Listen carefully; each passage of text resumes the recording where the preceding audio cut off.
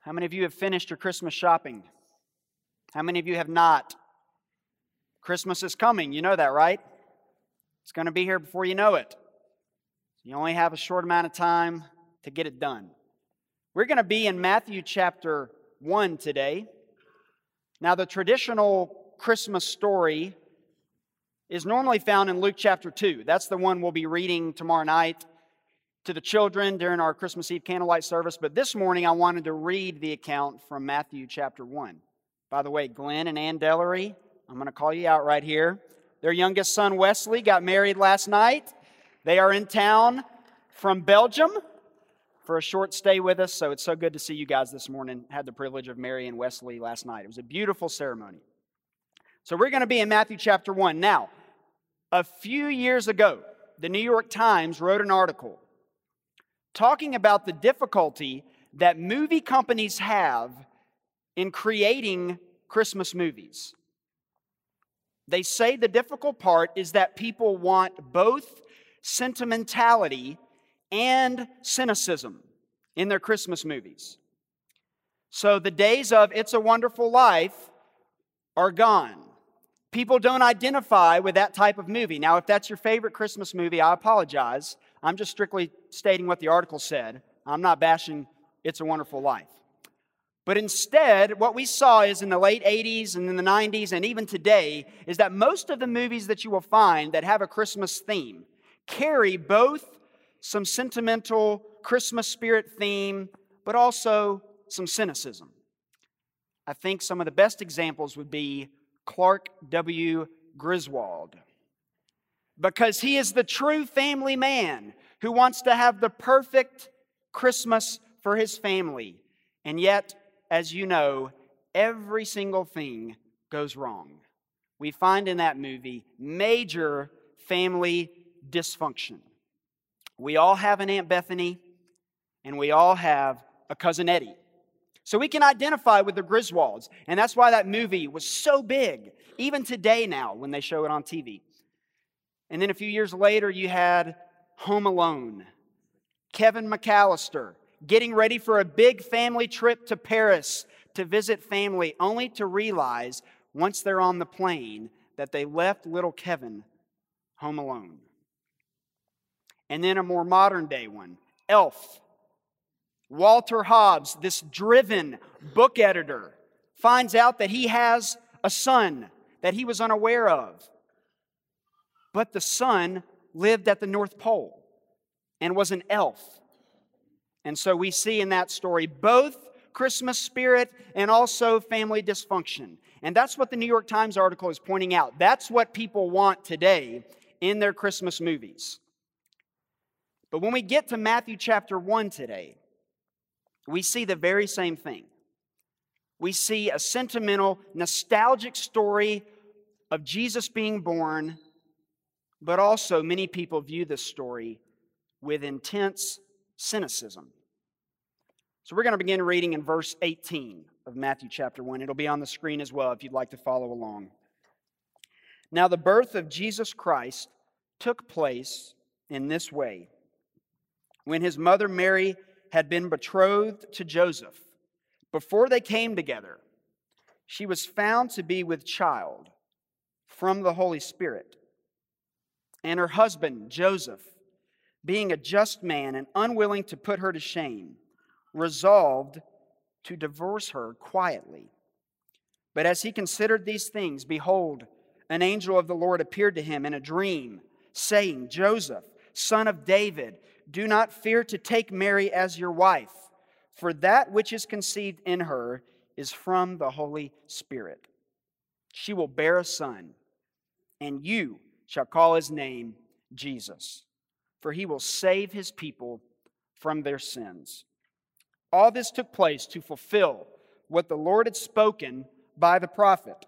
Behold, the virgin shall conceive and bear a son, and they shall call his name Emmanuel, which means God with us.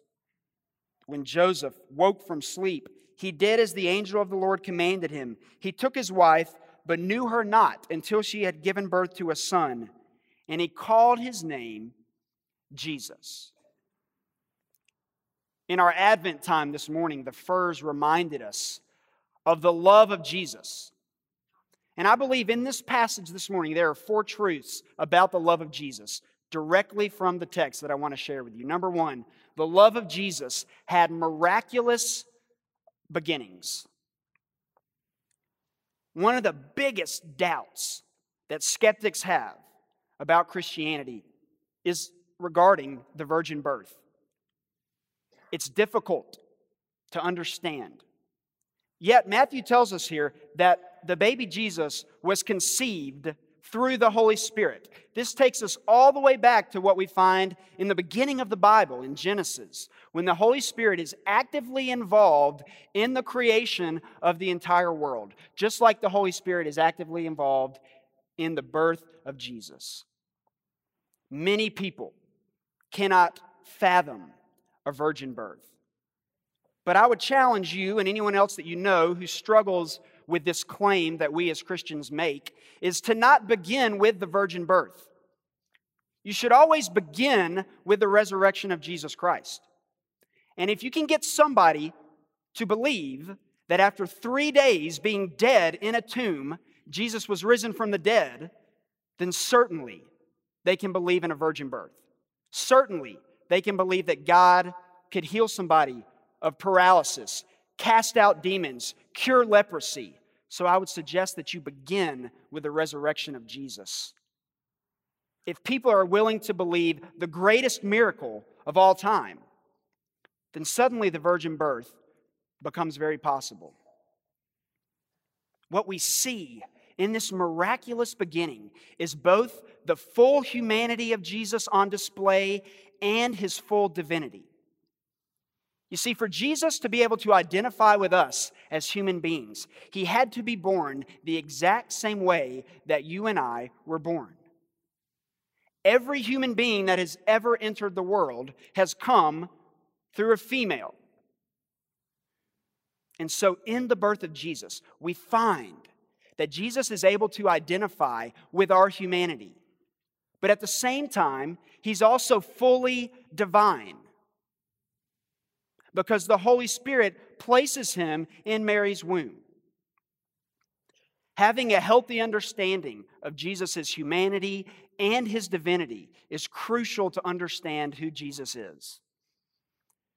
At the same time, it's important to know that our sin was so profound, our guilt before God is so great, that it was the work of the Holy Spirit that allowed Mary to conceive. Because had Joseph and Mary been responsible for conceiving Jesus, they would have played a role in the redemption of humanity.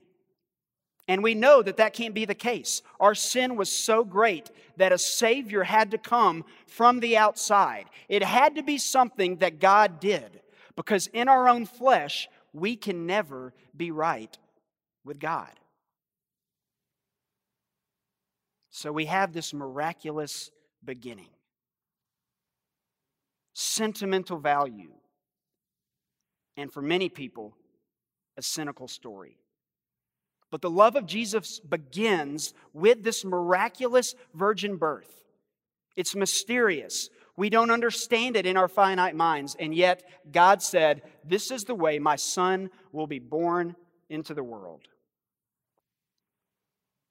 We also know that the love of Jesus is full of human problems.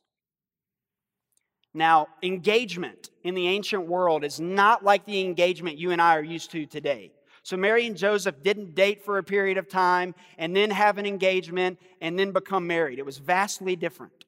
The text tells us here in Matthew that Joseph is already Mary's husband.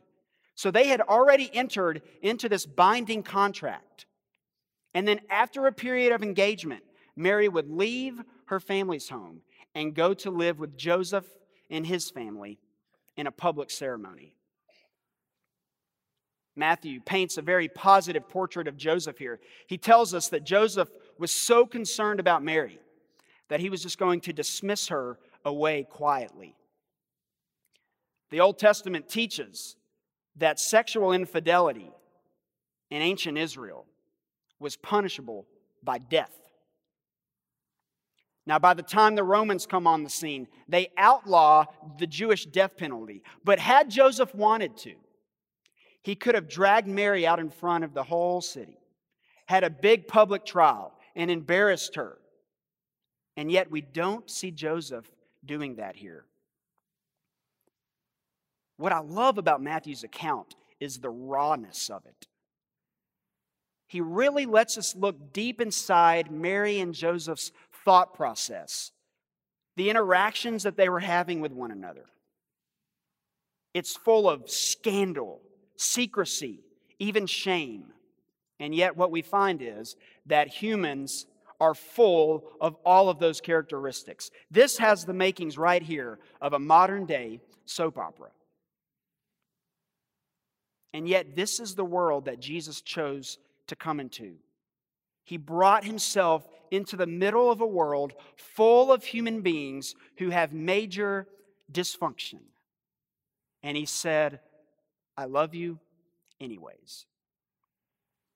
Lisa Brennan Jobs is the daughter of Apple founder Steve Jobs. And just this past year, she wrote a memoir talking about what it was like growing up as the daughter of one of the most famous tech-savvy men in the history of the world. She talked about how difficult it was living in his shadow. In fact, for the longest time, she says, Jobs did not even acknowledge that he was her daughter. A DNA test later proved that she, in fact, was his, and he would show up from time to time, take her ice skating, take her to do fun things, but she never had a great relationship with her father. In fact, the Lisa computer, which was one of the very first computers that Apple ever created, he went the majority of her life denying that that computer was actually named after her. Until one day he was on a yacht trip, because when you're a billionaire, you can own a yacht. And he was with the famous U2 lead singer Bono. And Bono asked Jobs this question: did you name the Lisa computer after your daughter? And for the first time, with Lisa sitting right there, Jobs confessed to Bono, yes, I named it after her. But for so many years, she said, she felt no love, no affirmation from her father. And yet in this instant moment, when he was willing to admit that he named one of his most successful computers after her, she felt for the first time validity and identity that she had been wanting her whole life. Human beings, we are full of dysfunction. Now I know, as we approach Christmas, that maybe for some of us in this room, going home for Christmas or having people over for Christmas Day is not always a fun experience. Maybe there's a damaged relationship with a parent, with a sibling, with a son or daughter. But I'm here to remind you this morning that if you are in Christ, your identity cannot be found in human relationships. They must be placed in Jesus Christ alone. And so in this story, we find the love of Jesus. Jesus himself brought into the world in the midst of major family dysfunction. And then we see that the love of Jesus is the only solution to our sin. Not only do the angel tell Mary and Joseph that you're going to have a son, he tells them you are going to get to name him. So Mary and Joseph play an active role in naming Jesus. And the significance of the name is that he will save his people from their sins. Just a couple of weeks ago, I was having a conversation with a Muslim. I was talking to him about Christianity and telling him the differences. And I said, Christianity is the only religion where you are not required to perform in order to make yourself right before God. And he was thinking about this.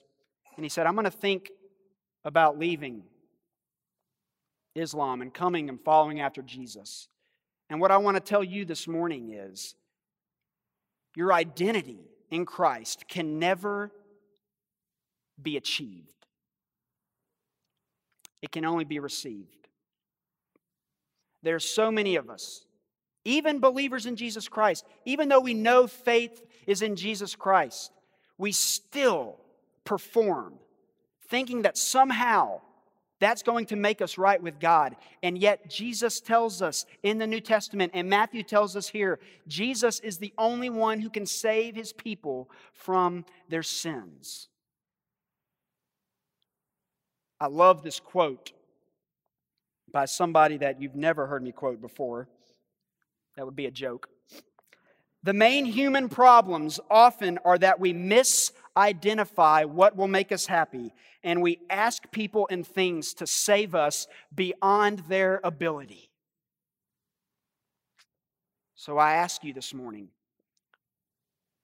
what are you looking to give you happiness? Is it a relationship with a family member? Is it your career? Is it a Super Bowl win in 2020? Or no, 2019. Sorry, I forget what year it is.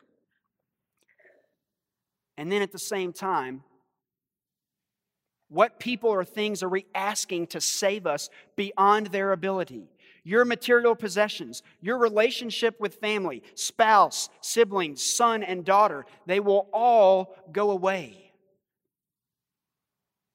The only one that can save us, that can give us eternal life in heaven forever, is Jesus Christ. Everything else will fade away. So when we talk with people who are questioning the claims of Christianity, we need to make sure that they understand there is no performance before Jesus that will make you right with Him. His performance for you is what makes you right with Him. When He paid the price on the cross for every single sin that you have committed and that you will commit. When Matthew is writing here, he's using the future tense. He says, who will save us from our sins. The good news for us is we live on the other side of history. Jesus has already accomplished everything that needed to be accomplished for you to be right with God. All that He asks that you do is accept it. Accept Jesus. You don't have to have everything in the world figured out before you come to Jesus. Just believe that what He did on the cross paid the price for your sin. He is the only solution to the sin problem that we have. Stop performing. Stop achieving. Stop thinking that your deeds make you right with God. We also see that the love of Jesus has costly consequences. Now, for you and I, the consequences are great. We can receive eternal life through Jesus Christ. But for Jesus, it cost Him everything. You know, another interesting difference between Christianity and all of the other world religions is no other God came down among His people to save them. Every other God remains distant from its followers. Jesus is the only one who came to earth in the flesh and mourned and ate with and served and ultimately died for His people. No other God can make that claim. Every other religion teaches that you work as hard as you possibly can, and then maybe in the end, that God will save you. Jesus identifies in every single way with what you experience. I can't emphasize that enough. The pain, the anger, the frustration, the anxiety that you as a human being feel. Jesus Christ felt that on this earth. There is nothing that He cannot identify with. and yet for him, it was very costly. You see, many people have this idea that Jesus is sitting up on his throne with his arms crossed, and he's waiting for us to mess up so he can say, I told you so. This is not the God that we serve. The God that we serve identifies with us. He walks with us. He wants to do life with us on a daily basis. And when we mess up, we can ask forgiveness, and He gives it to us every single time. And when we succeed, He'll love us and congratulate us, but He'll also remind us that He's the reason we succeeded.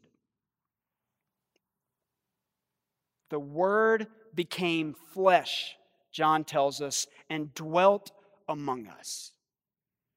That is the true meaning and spirit of Christmas. That God came to be with us. So as we go to our next party today, as we begin the family celebrations, we need to remember that Emmanuel, God with us, is why we celebrate Christmas. And we can all pray that people we know in our lives that are not followers of Jesus would see that it is not about our own effort that makes us right with God. It is about following after Jesus Christ. He is the one that we worship because of what He did for us on the cross. Would you pray with me this morning?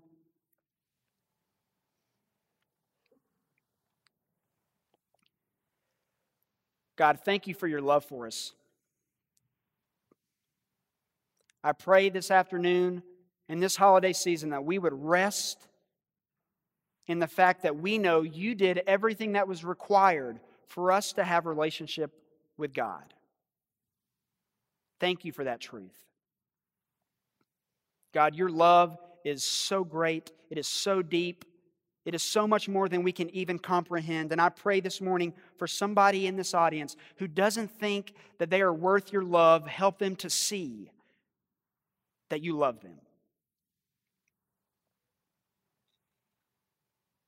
Thank You for all of the ways that You work. It's in Christ's name that we pray. Amen.